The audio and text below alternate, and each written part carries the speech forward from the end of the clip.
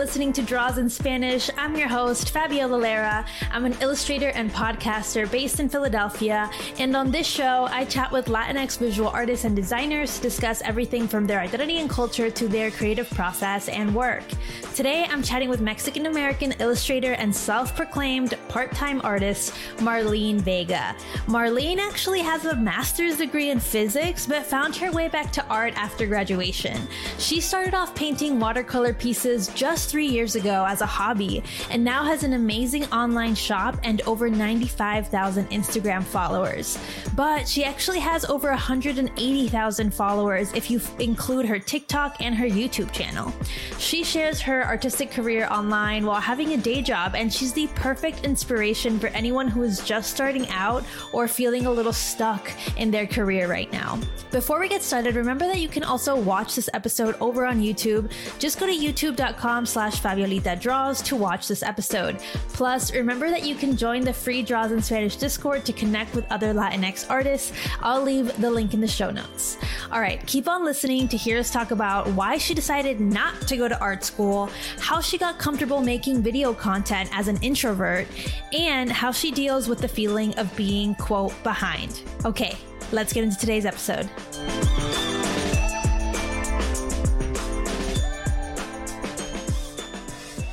Hi, Marlene. Welcome to Draws in Spanish. Thank you for being here. How are you doing today? I am doing really well. Thank you for having me. Such an honor. I am so excited. Just so listeners know, we've had this on the books and we've had to move it around because of the holidays and because of a million things. So I'm so eager to be finally chatting with you, Marlene. And I have so many questions for you. But before, I start bombarding you with questions, can you give the listeners a little intro as to who you are and a little bit more about your work? Okay, so hi everyone. I am Marlene. I'm a part-time artist. I consider myself Latina artist / creator. I was born and raised in Southern California. I've lived here all my life. I studied something completely different aside from art. I'm pursuing it now in my later years. And that's pretty much what I got. Lovely. Perfect. I know you said you're a Latina artist and creator, and you grew up in Southern California. Can you tell me a little bit more about your Mexican American culture? Can you tell me a little bit more about that and how connected you feel to it? So my parents, they both came here from Mexico. They met here. They had me and my siblings, and I grew up in the city of Santa Ana, kind of borderline Garden Grove. So the community is pretty much a lot of immigrants, mainly Mexican immigrant families and Vietnamese immigrant families. So my schools were mainly Vietnamese and mainly Mexican, other Latinos, but that was my upbringing. I felt connected because that's all I would see. I didn't feel out of place. So right. So both in your home and around in your city, it felt very much the same, right? You weren't sticking out like a sore thumb or anything like that. Yeah. I know your family came to the US, so you are technically, right, first or second generation, depending on, a lot of people define this differently, so it's kind of confusing for me. First generation sometimes is considered the first people to come here, and then other people consider it the first people born here. So it's a bit confusing, but what do you consider yourself? I would consider myself first gen Mexican American. I see what you're saying, right? Because your parents they consider themselves just Mexican. Maybe now Mexican American just because of how long they've been here? Yeah, I would say that. You said in your intro that you consider yourself a part-time artist, and I want to get into that because I think that's really interesting. But tell us a little bit more about what you went to school for, because I think that's kind of the pre-becoming an artist, right? So what did you go to school for? And just tell me about that. Okay, so I actually went to school for physics. I got my master's degree in physics, and my goal was to be a teacher. I started off with wanting to be a high school teacher because that's where I guess my love for physics came. But then eventually I was like, I think I want to do college level. Like professor. Yeah. And so I did that. And from there, I was like, I need a hobby. And then I just picked up art one day again. And now we are here. Wow. Okay. There's a lot to unpack here. You are glossing over it like it was like bam, bam, bam. But this is actually huge. You look and sound very sweet and young and bright, but you have a master's in physics, which the two things aren't separate. Like you can't, if you, whatever. That's not what I'm trying to say, but it surprises me because you look a little bit unassuming, right? Like, yeah, I would never just think that of you if I looked at you, which, says a lot about society, right? As a whole. Not a lot of, women are in STEM as it is, right? That is a really big commitment. You didn't just get a physics undergrad, you got a physics master's. That is a long time of study. Can you tell me like why you chose that? And how it was for you, that whole experience of getting your master's in physics? Yeah. Okay. So basically, so growing up as a kid, I loved art. I actually thought I was going to pursue it. I would draw a lot like every other child. And as I grew older, like around my high school years, I thought I was going to be a fashion designer. I really loved clothes. And I was like, okay, I love to draw. This will work out for me. And I actually did not have any other backup plan. That was like what I wanted to do. And my parents were supportive. Like they never pressured me to do any specific career or study anything specific. It was other family members who would question my choices. And that's like what kind of got me thinking like, oh, is this like the best path for me? Especially being the oldest out of 4 kids and kind of having that pressure to, get your family somewhere and succeed, like be that representation for your family. That was like in the back of my head. But I was still applying to art colleges when it came to that time. Like that was still my goal. Did you end up applying? I applied and I got accepted. I even remember touring one of the colleges with my parents. But I specifically remember like sitting down, I think it's like the financial office. And I think that's when like it hit me like, oh crap, like we don't have money for this. They even told us like how much financial aid I would get. But there was still like a big portion of it that would have to come out of pocket. That's when I was like, maybe this might not be the right choice for me. Like, I mean, I could have done it, but I also remembered I have other siblings, 3 younger siblings. I don't want my parents to be in debt because of me. So luckily, I did have a teacher who's like, hey, Marlene, you should be smart and just apply to a local college near you. And I did. And that was my backup plan, which I ended up doing. And I think like when you apply, you have to pick a major, or at least I thought you did. I think most of the time you do. Yeah, so I think that was the case. So when I was applying to like that other university, I was like, okay, what am I going to pick as a major? I'm like, I don't know what else I want to do. But at the time I knew, okay, I'm pretty good at math and I was taking a physics class and I'm like, hey, this is pretty fun. Why don't I do physics? And me not knowing like how difficult this major actually was, I just chose physics. And since art school didn't work out because that was too expensive, I went to my backup school, which was a physics major application. And I just never changed it throughout the 4 or 5 years that I was doing my undergrad. Well, first off, I want to say I ask you these questions because I think it's super impressive that you followed through with it. And I can see that it's just like a genuine interest of yours and something that you're good at. So it's like, why would you change it? You were good at it. You were happy with it. Surely there are jobs, related to your field. So it's like a good idea. So I totally get that. I studied microbiology for 2 years and I was doing, I felt the same way as you. I was doing well and I liked it. What happened to me is that I started questioning what I wanted to do once I graduated college. I was like, I don't want to be a doctor.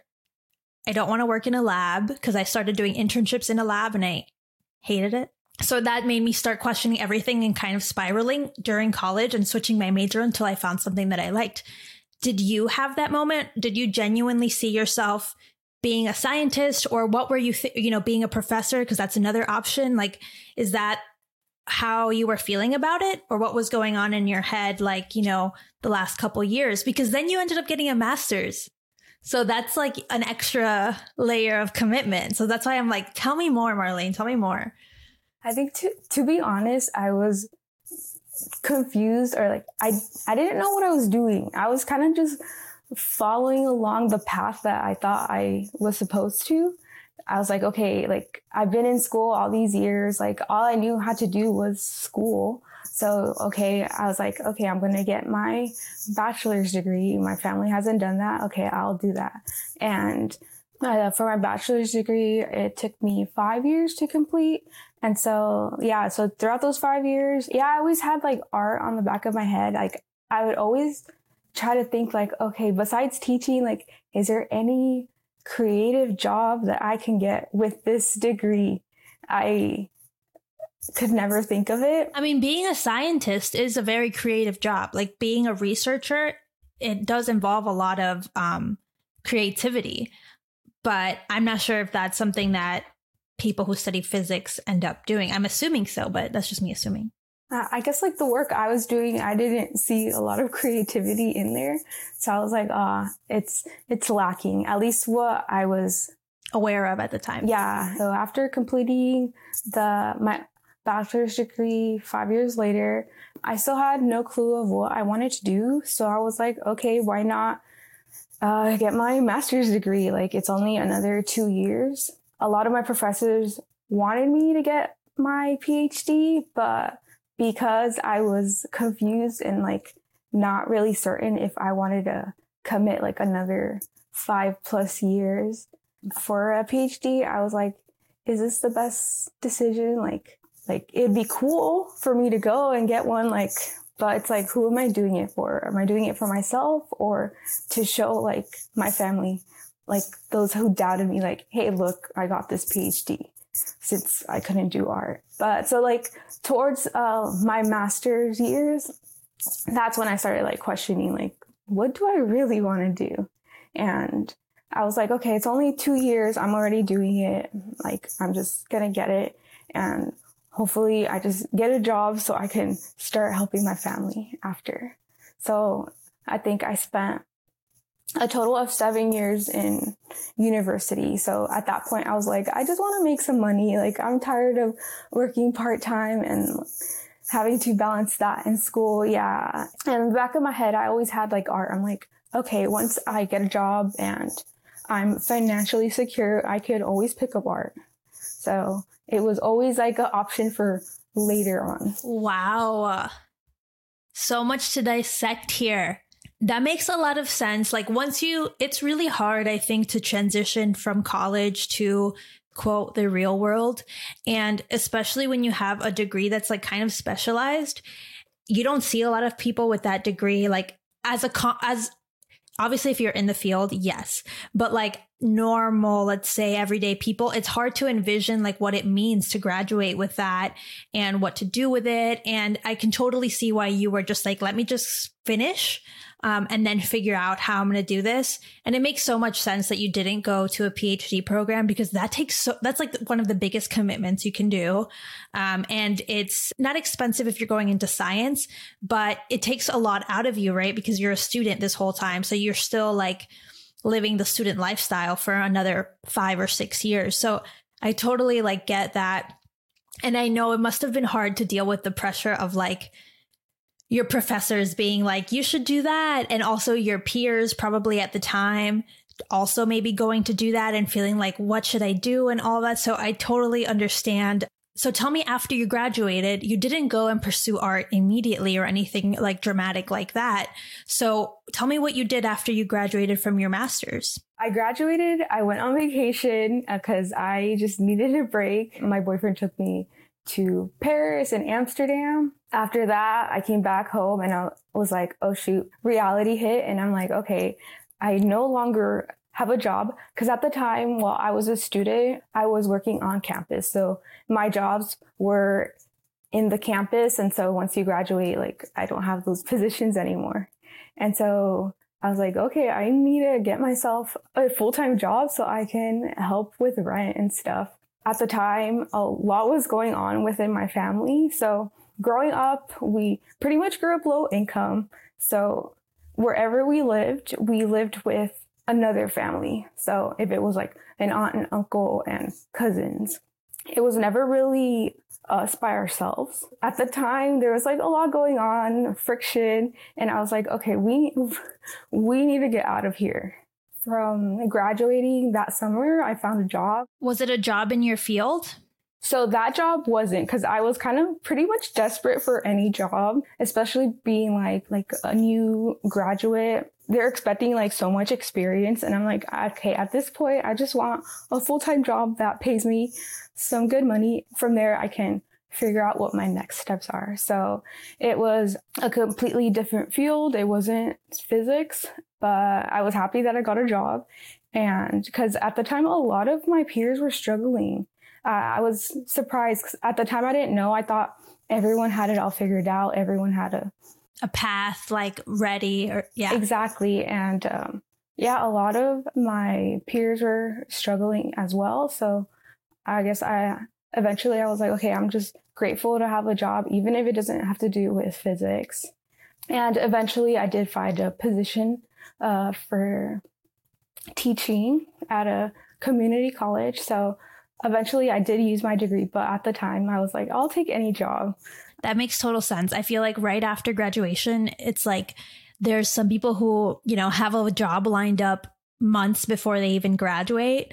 And it makes it seem like that's the only way. Like if you're a loser, basically, if you don't already have a job signed before you graduate. But the reality is that so many people's paths are so different after graduation. It might take a few months. It might take, like you said, you need a ton of experience sometimes to get even to be competitive once you graduate. So I totally understand what you mean about like getting a full-time job and that being the goal, as opposed to specifically a job in your field right after college and that kind of stuff, especially when, like you said, you were dealing with some family drama, some family trouble. So that makes sense. I'm really impressed by the fact that you took on so much responsibility for your family and helping your dad out, because that's something that some people would argue you don't have to do, right? But like you wanted to do for your family, and that takes a lot of guts, I think. Yeah, it was tough, but I felt like, I got no other options. It's either I go on my own or I help them out. And I couldn't just leave them. Yeah, that is a tough place to be. So now I'm assuming you're working a job in the physics field. Currently. Oh, no, I am not. Oh, okay. Interesting. I know that you're pretty private about what you do for work online. So if you're open to talking about it, we can talk about like where you ended up now. Is that something you want to talk about? Yeah, I could talk about it. The reason why I don't talk about it online, because I never know who it's going to reach. And it's weird. Yeah, it's weird. So I currently still work at my first job that I got out of college. So it's actually, I work in media. So for a media company, we did like a lot of data analysis. And so I do a lot of different stuff there. So that was my first job. And while I was working that, I was seeking physics related jobs. That's when I found a position to teach at a community college, but it wasn't full time. So I was doing both jobs. I was just like, I just want to use my degree. I guess at the time I felt like that pressure, like, okay, I went to school for this. I should use this paper. No, I totally understand that. And I'm sure that there's people listening who are feeling the same way, like that they have this degree that they got happily, you know, like they did it well. And now they're struggling to kind of match up what they want to do. Let's say it's something creative and what's out there for them to do in terms of employment, because that's a really hard thing to like marry, I think. Yeah, it is definitely tough. But yeah, I felt that pressure of having to use this degree. And so I was always seeking out jobs. I wanted to see like, okay, what else can I use this degree for? Like, what else can I do? Most of the engineering jobs I was applying to, they were asking for too much. And the pay was, they weren't even paying me what I was making at my media job, which didn't even require a physics degree. So that's how like I kind of was like comparing them. So eventually when I got the teaching position, I did that for like 2 years. Then COVID happened. Before COVID, like the teaching environment was already kind of chaotic. Remote learning and having to teach, it was just way too much for me and I just couldn't handle it. So then you went to just your media job. Yes. And it took me a while to like kind of just tell myself, okay, you can just do one. It's okay. You don't have to. And you can let it go, because it's not that you're just doing one. It's that you were letting go of physics. I think that's what's more mental, right? Yeah. And I think that was the hardest part for me to admit. Like, I didn't have like anyone pressure me that way, but I guess just internally, like I was pressuring myself. Yeah. It sounds like you have high standards for yourself. So it is hard to let go of something that you worked towards, because that's what it seems like at the time. Like you're letting it go, but you're not. You were just doing, you know, you found another way to, even though you're not, say, using your physics degree in your day job, all of your experience got you to that job still. You know what I mean? And that's still perfectly fine, you know? Yeah. A lot of, besides the actual concepts and theories, like it could, just my work ethic, I feel like that could be applied to anything that I do. And seeing that now, like, I'm like, okay, like it didn't go to waste. Like it wasn't a waste of 7 years. And if I change my mind, I can always teach again if I wanted to. Yeah. And it's also like, it could have been anything. It could have been any major, and the same thing can happen. You're not the first person to get a degree and then like not do the exact path that you're supposed to, not go get a PhD or not, you know, be a professor of physics from day one. Like, you know, this is common. So maybe that can alleviate some of that pressure on yourself. Because I can sense it in you that you still feel this like pressure. I know in the intro, you referred to yourself as a part-time artist because you do this. You have a full-time job, so you're doing this kind of on the side. But I find this term fascinating because what does that mean, really? You know, like you're a full-time artist as a human being. Like you as a human are an artist all the time. No matter if you're doing it for an hour or all day, like you are still an artist. So can you tell me about why you like this title? Because I feel like ever since I've seen you use it, I've seen other people start using it. So I'm like, tell me how this came to be, this label of part-time artist. Quick reminder that you can listen or watch an extra long version of this conversation with Marlene by joining the Draws in Spanish Patreon. On the Patreon, I share monthly personal podcast episodes where I share more about my own art career, as well as extended podcast episodes of all the episodes in season 2. Plus, you'll get that amazing feeling that comes with knowing you're supporting the show. So head to patreon.com/draws in Spanish to become a Patreon and check out all the extra Patreon perks.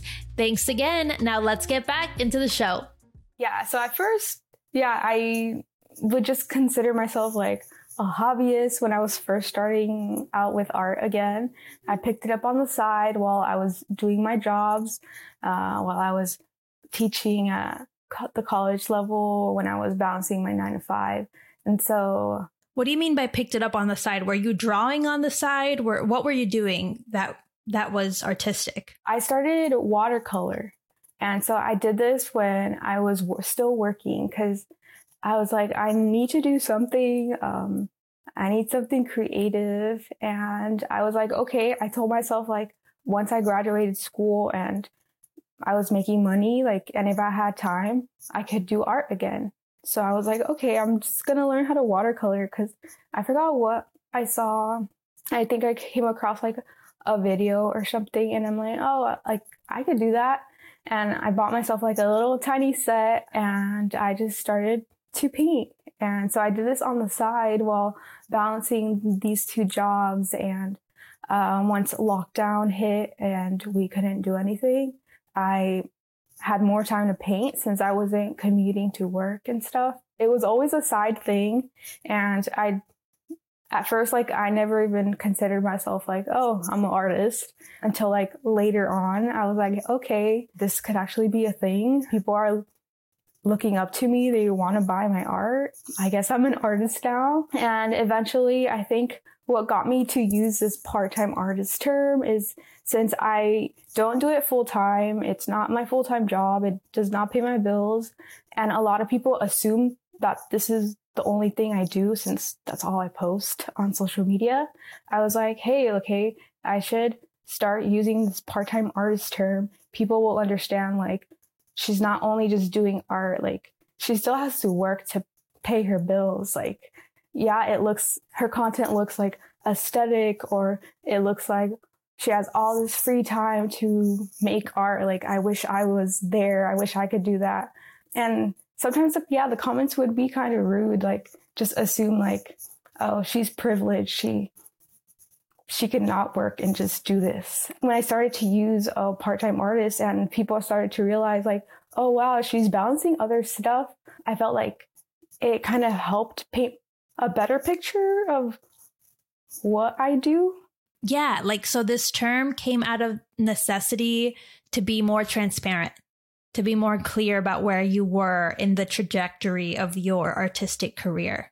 Exactly. Now that makes a lot more sense, because to me, in my head, I'm like, Marlene, no matter if you do this for 1 hour or you do this all freaking day, you're an artist, right? You don't technically need to specify that you have a day job. But you're saying this is beneficial just to be more clear with your audience. Exactly. Yeah. And that way, like, because I have been sharing like my monthly income as an artist. And so those numbers kind of reflect, okay, she's not doing this full time. And so I just think it helps. Do you feel like the definition of being an artist is equated to how much income you're making? No, I guess for me, like, when I just started picking it up and I was just learning, because at the time, like, I had never watercolored before, and it had been years since I did art. So I went to school for 7 years. I wasn't doing art in between those 7 years because my physics degree took a lot out of me, and I wasn't balancing art at the time, which sometimes I wish I would have. So because I pretty much started doing art again 7 years later, and I picked up a medium that I never used. So to me, it felt like, oh, I'm just doing this as a hobby. Like, I don't think I'm an artist anymore. I knew I'm artistic and have the skills, but I guess because it was new to me, I just didn't see myself as an artist yet. Yeah, but do you see yourself as one now? Now I do. I think it started to shift, like, once I realized, like, okay, I love this. I'm doing it more than just a hobby. And I guess it was just always in me, and I just ignored it. And so you were too busy. Yeah, I was too busy. You were too busy. I wouldn't even say that you ignored it. You were just too busy with something else. So I feel like when you say ignored it, it sounds like you chose to do that. But I feel like it wasn't so much your choice as to like where you were at that time in your life. Physics was more of a priority. Yeah, you're right. I think that's not a good word. But I guess since I let it go at the time, I just forgot that it was in me. And so I guess all this time I was an artist, but I was just not using it. Yeah. I don't want you to be so hard on yourself. I'm like, no, that sounds like negative. Let's not make it negative here. Okay. So, and like you mentioned, and I have a question here, you share a lot of reels about the income that you make per month off of your work. So why are you a fan of doing those kinds of reels? Because I personally would never. So that's why I'm like, what's making you do these? I started seeing, what did I see? I think I came across maybe like a YouTube video where people were talking about their income. And I was like, I never see this on Instagram and stuff. Or like, I would always see like for full-time artists or creators, like what they make. But I was just like, okay, what's realistic for someone like me who is not like fully doing it as like their full-time job? And so I was inspired and I'm like, okay, maybe I should share this. Because also like at the time I had, I think 25,000 followers, which is kind of a lot. And people see that and it's like, whoa, she has a lot of followers. She's probably making so much money. But that wasn't the case. I was struggling to get sales on my Etsy shop for my art, and just people had this assumption like, oh, she has a lot of followers. She's living good, making money off art. She's living the dream, and which was not the case. And so I think that's what also ties in the part-time artist name. And then, so I just started sharing more, I guess, about me. Except the years before, I would only solely post art, static photos. That's it. Maybe I'll write stuff in the caption, but I didn't really share too much about me or what I did or what I studied. I think because at the time, since I was a professor, I did have a couple of students who found me. And I was like, oh no, I can't have people who know me in real life find me. Because I was also nervous. I was nervous for people to find out that, oh, she's trying to do art now. So I was just trying to keep it low key. Wait, am I correct? Or is your handle not Marlene Vega? Yeah. It is, right? I'm just going to check. But is that because you were trying to put them off even further? To, like, get them off your scent on social media? No, I think I just changed it because I wanted my name Marlene, but all the Marlene handles are taken. So I'm like, oh, this one's available. But you can see what I mean, right? Because your handle is not Marlene Vega and you're trying to make sure students don't find you. Not the best disguise, but yeah. So, because like, since I was a professor, they could easily search me up and they would find everything.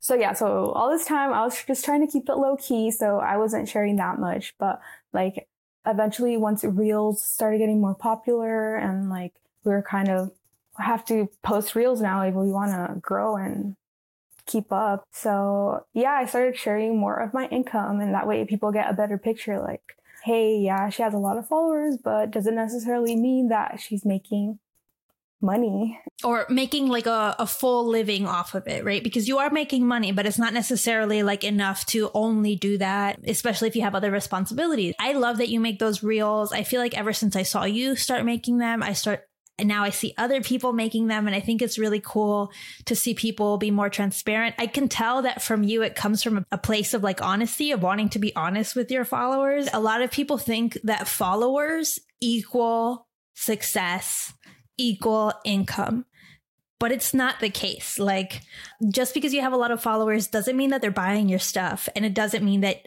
you're able to kind of monetize them in any way. So I love that you're kind of making that clear for people. Do you ever see yourself going full time with your online shop and with your art career? Is that something that you're chasing, or do you feel like you're in a good place and you want to keep it part time? I guess eventually down the line, it would be kind of cool, but definitely it'll depend like just how secure I am financially and if I feel like I can take that step. But for now, like I'm content with just balancing both of them, keeping like my job and having a stable income, only because I know like some people are depending on me because I still live with my family and I help out with like rent and stuff. So if I didn't have to help out anyone and if I just moved to my boyfriend's house and lived rent free, like probably I would try. But for now, like I'm okay with balancing everything.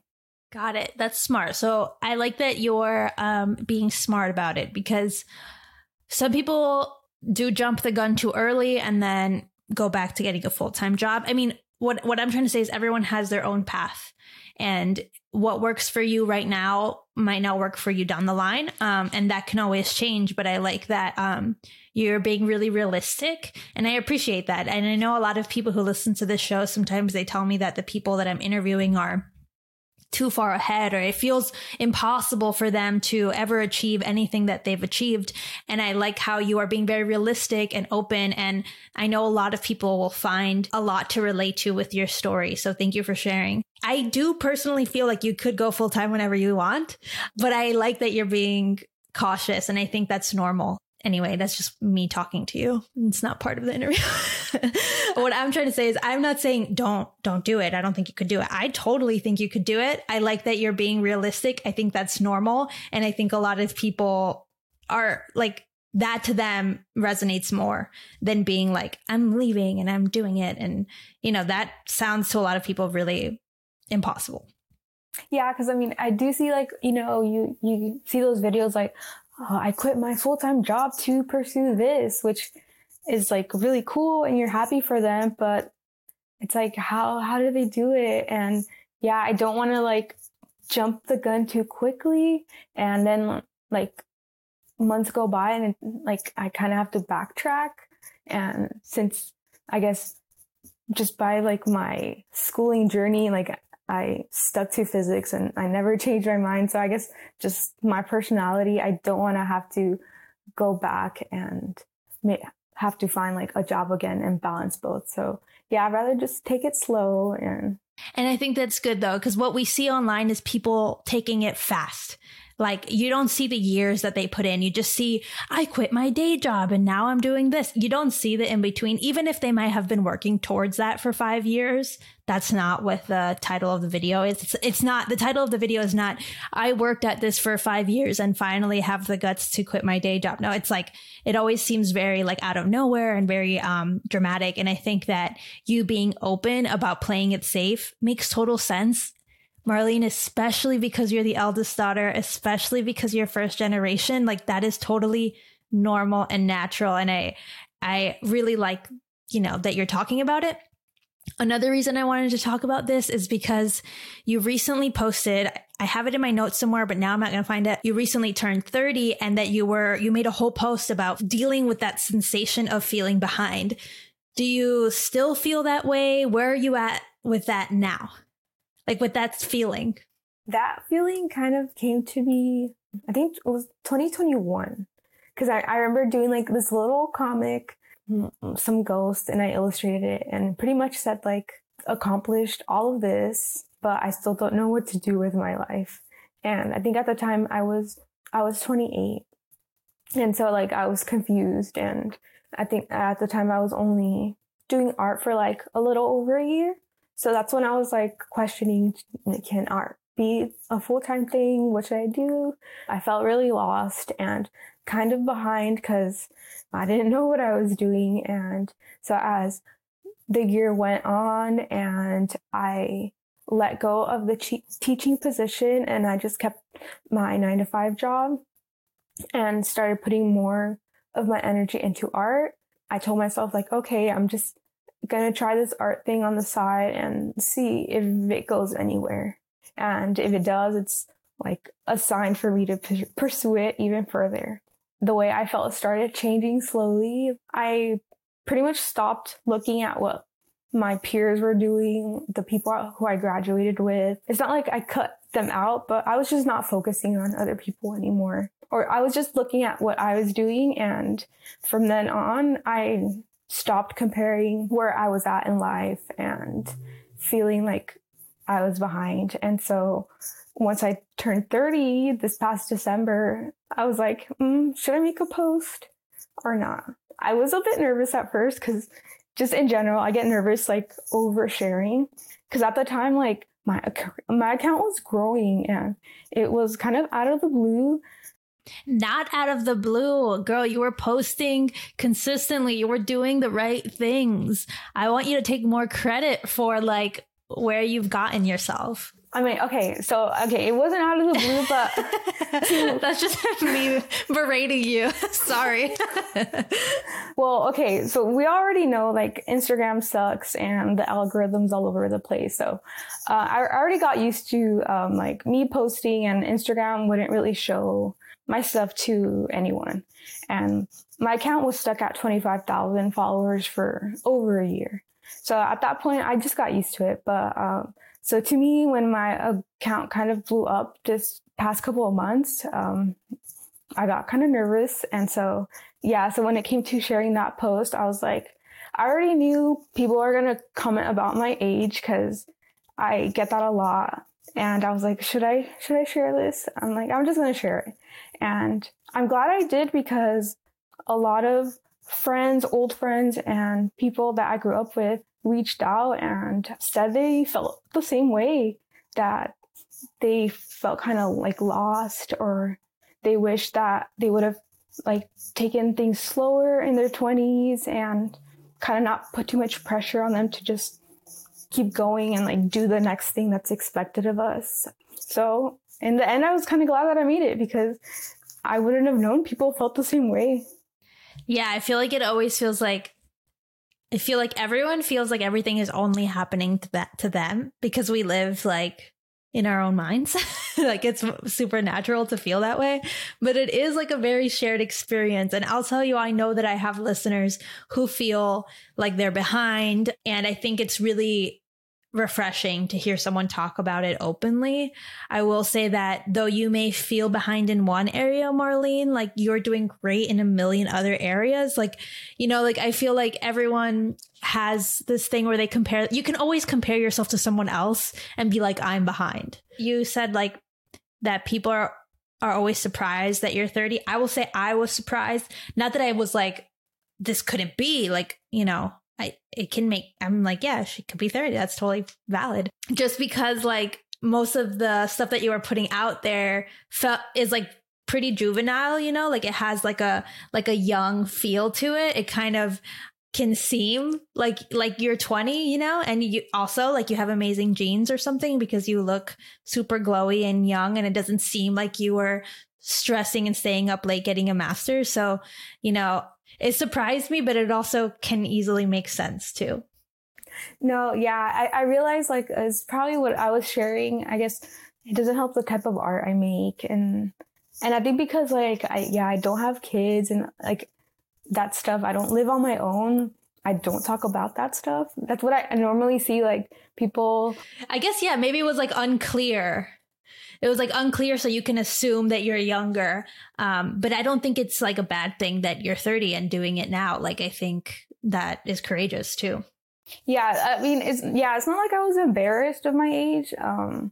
If anything, yeah, I was like proud, but I think also because since I was just starting out and figuring out this art thing, it wasn't something that I just wanted to throw out there. 'Cause, I mean, a lot of people throw their age, like, yeah, I'm this and doing this, but typically it's always like younger kids, like I'm 21 and I'm following this path or whatever. Oh yeah, it's like a day in the life of a 21-year-old in New York, and you're like, okay, great, that's not my video, what am I gonna do?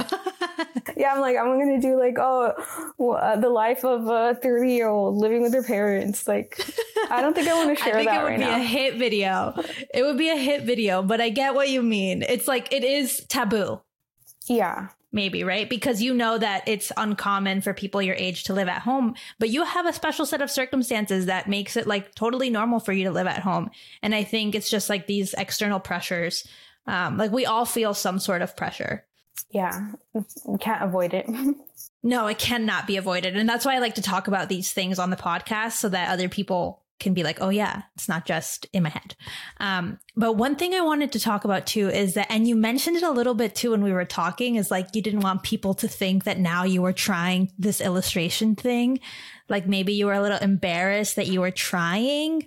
And then I know you posted in another Instagram post that like you feel kind of silly recording and posting about your artwork, and kind of creating content, like kind of that sensation of feeling silly about it. Can you tell me how you got over this feeling, because despite this feeling, you're posting a lot, you're sharing your work a lot, you're putting yourself out there. So how did you overcome that, or how do you deal with that? Okay, so when I started posting on Instagram, like I mentioned, it was only my art. So literally I just take a picture of the art piece and that was it. And at the time, like I was making art like every day when I could after work. And eventually that's when I realized like this is not sustainable. I can't make something new every day to have something to post. Yeah, you can't make a new painting every day to post. That's crazy. And at the time, like Reels wasn't big yet. So like I think I would record like some process videos, but like that was to the extent. All people saw were my hands. And at the time, because I was teaching, I just wanted to keep my account low key, just in case anyone like did come across it. Like if students found me, like all they would know is, okay, she makes art. Like they don't know anything else about my life. And I guess I was just nervous for people to know more about me, especially like if I worked with them. And I'm just like Why do you think that is? I guess I'm just a really shy person.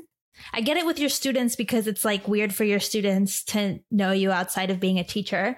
But like with your, let's say with your physics peers or your family, like, is that where that feeling was still coming up? So like I started posting on like my personal account. So I had friends from school follow me on there. And so, I mean, I wasn't nervous sharing my art because I don't think I would see them in person anytime soon.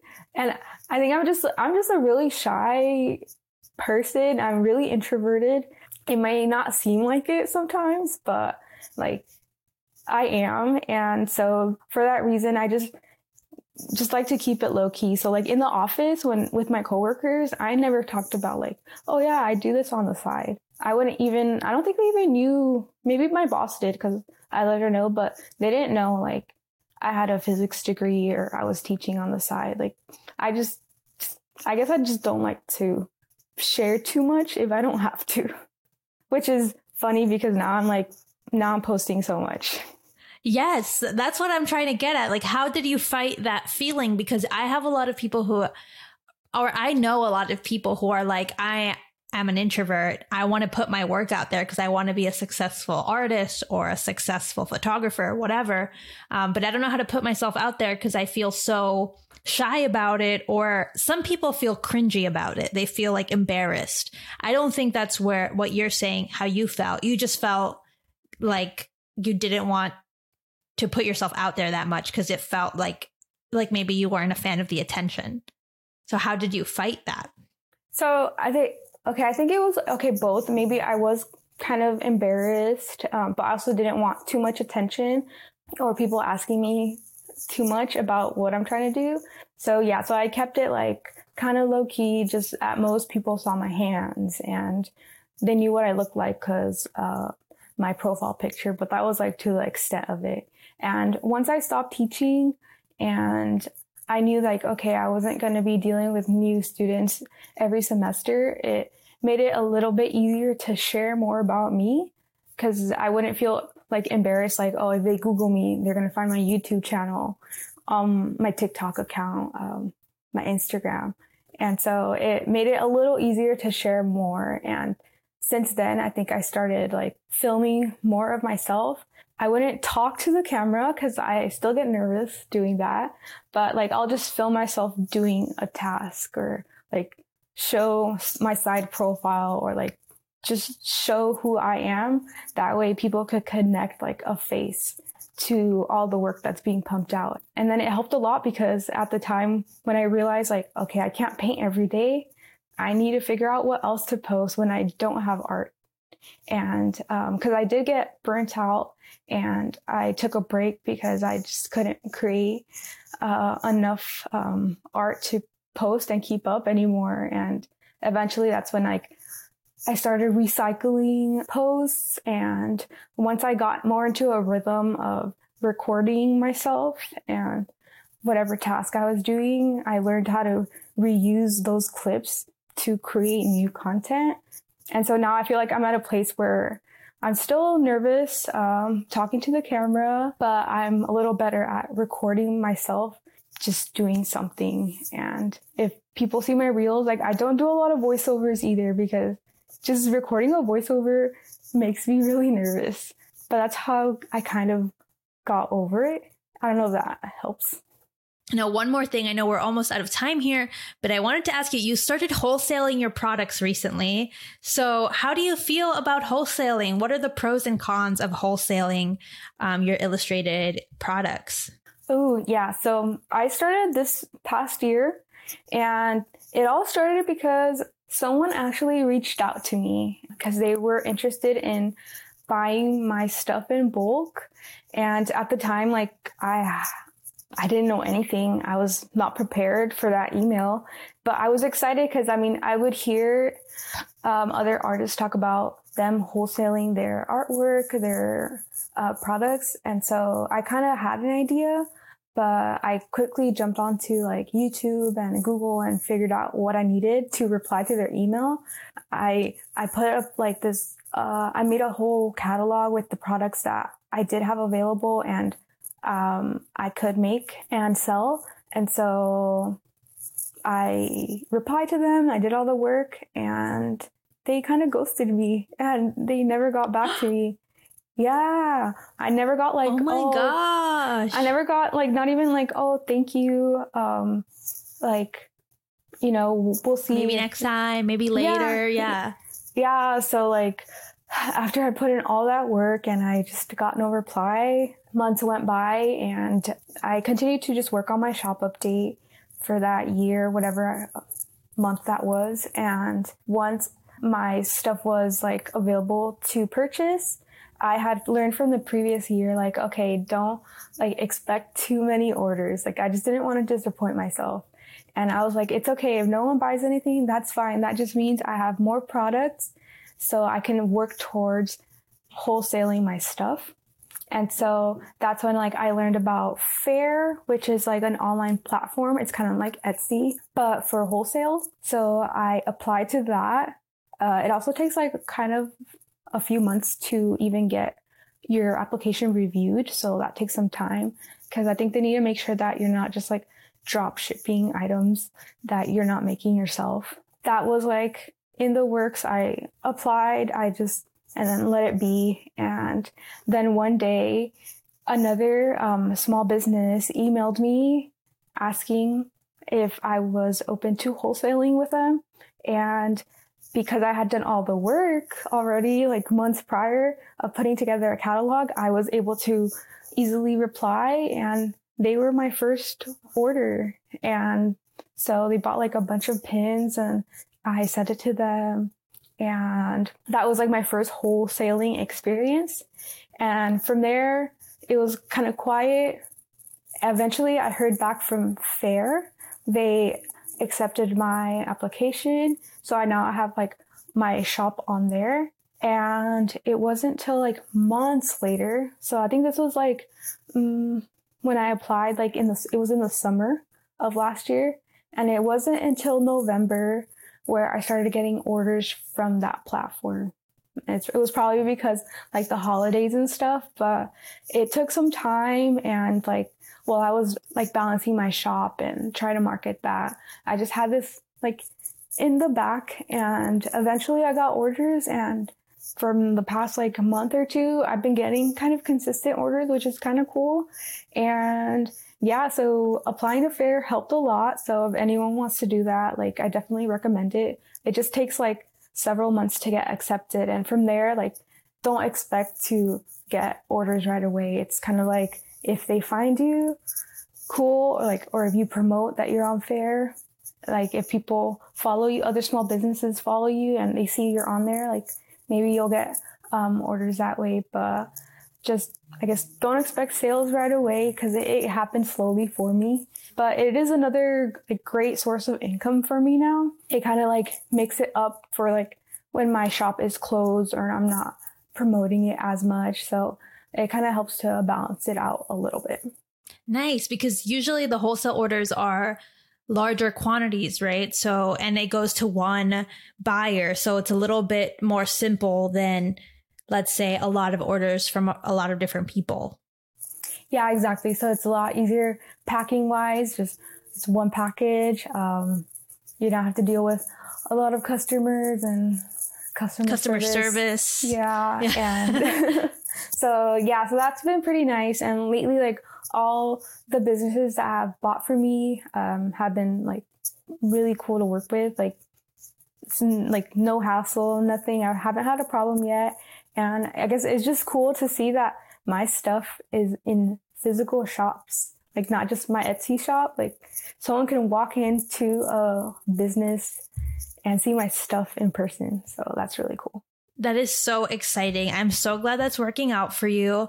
And I feel like you're such an inspiration, you know, as like just someone who goes ahead and jumps right in, right? Like you didn't know about wholesaling and you just figured it out and went for it. There are a lot of people who get scared and instead of rising up to the challenge, they go hide away and never try again. And I think that, you know, it's really refreshing to hear that you're just kind of putting yourself out there, taking what comes, going for it. And even if you consider yourself a part-time artist, like you're still doing so much for your work, you know, you're still like really crushing it. And I just want to, you know, thank you for being here. But last, these are quick ones. I have 3 quick questions for you. So what is your favorite Mexican saying or word? I guess the only thing I can think of right now, I think it's because I made a sticker of it. It's just the phrase like, hay comida en la casa. And it's just funny because right. I love food and I'm always eating out. I don't like to cook. I hate cooking. And it's just, yeah, I really like that phrase. Yeah, it's like a reminder, but also you're going to go eat out anyway. What's your favorite Mexican food? Ooh, this one's a tough one. You make a lot of drawings about different foods and stuff, so I know this is a hard question for you. I think my favorite might be the chicken enchiladas with the green sauce. I love a green sauce. Okay. And then is there anything culturally, like Mexican culture, Mexican American culture, that you wish was more normal, like in all of the US, like in American culture? It's okay to live with your family. Doesn't matter how old you are. It's okay. Like you don't have to be living on your own, have your own apartment, have your own house. That I wish was more accepted. Normalizing that. Yeah, normalized. Yeah. That makes a lot of sense. And I also think like you are helping your family out. You're helping your family out and your family is helping you out. Like it's a mutual benefit. Marlene, one more time, thank you so much. I'm going to tell everyone, obviously, to go check out your shop. I know you're always having shop updates and updating new products. So I'll be sure to link everything in the show notes. But thank you so much for your time and for being so open and honest with me about your entire career. Thank you for having me. I've loved your podcast ever since I found it. And I just appreciate all the work that you do because you've connected me with a lot of other Latin creators. And it's just really nice to see that there's more people out there and they're all on different journeys. So thank you, Fabiola. Wow, that was such an amazing and refreshing conversation. Thanks for listening to me chat with Marlene Vega. Be sure to check out her Instagram at notmarlenevega and her online shop at marlenevegastudio.com. Everything will be linked in the show notes, so go check out her work. Before you go, remember to hit subscribe or share this episode with a friend. Those are 2 things you can do to support the show for free. Now, if you want to listen to a personal podcast from me about what I'm up to in my career or listen to an extended episode of the show, go ahead and check out the Patreon at patreon.com/drawsinspanish. Lastly, remember to join the Discord if you want to connect with other listeners. I'll see you over there. That's all for now. Thank you for listening. Nos vemos el próximo martes, everyone. Goodbye.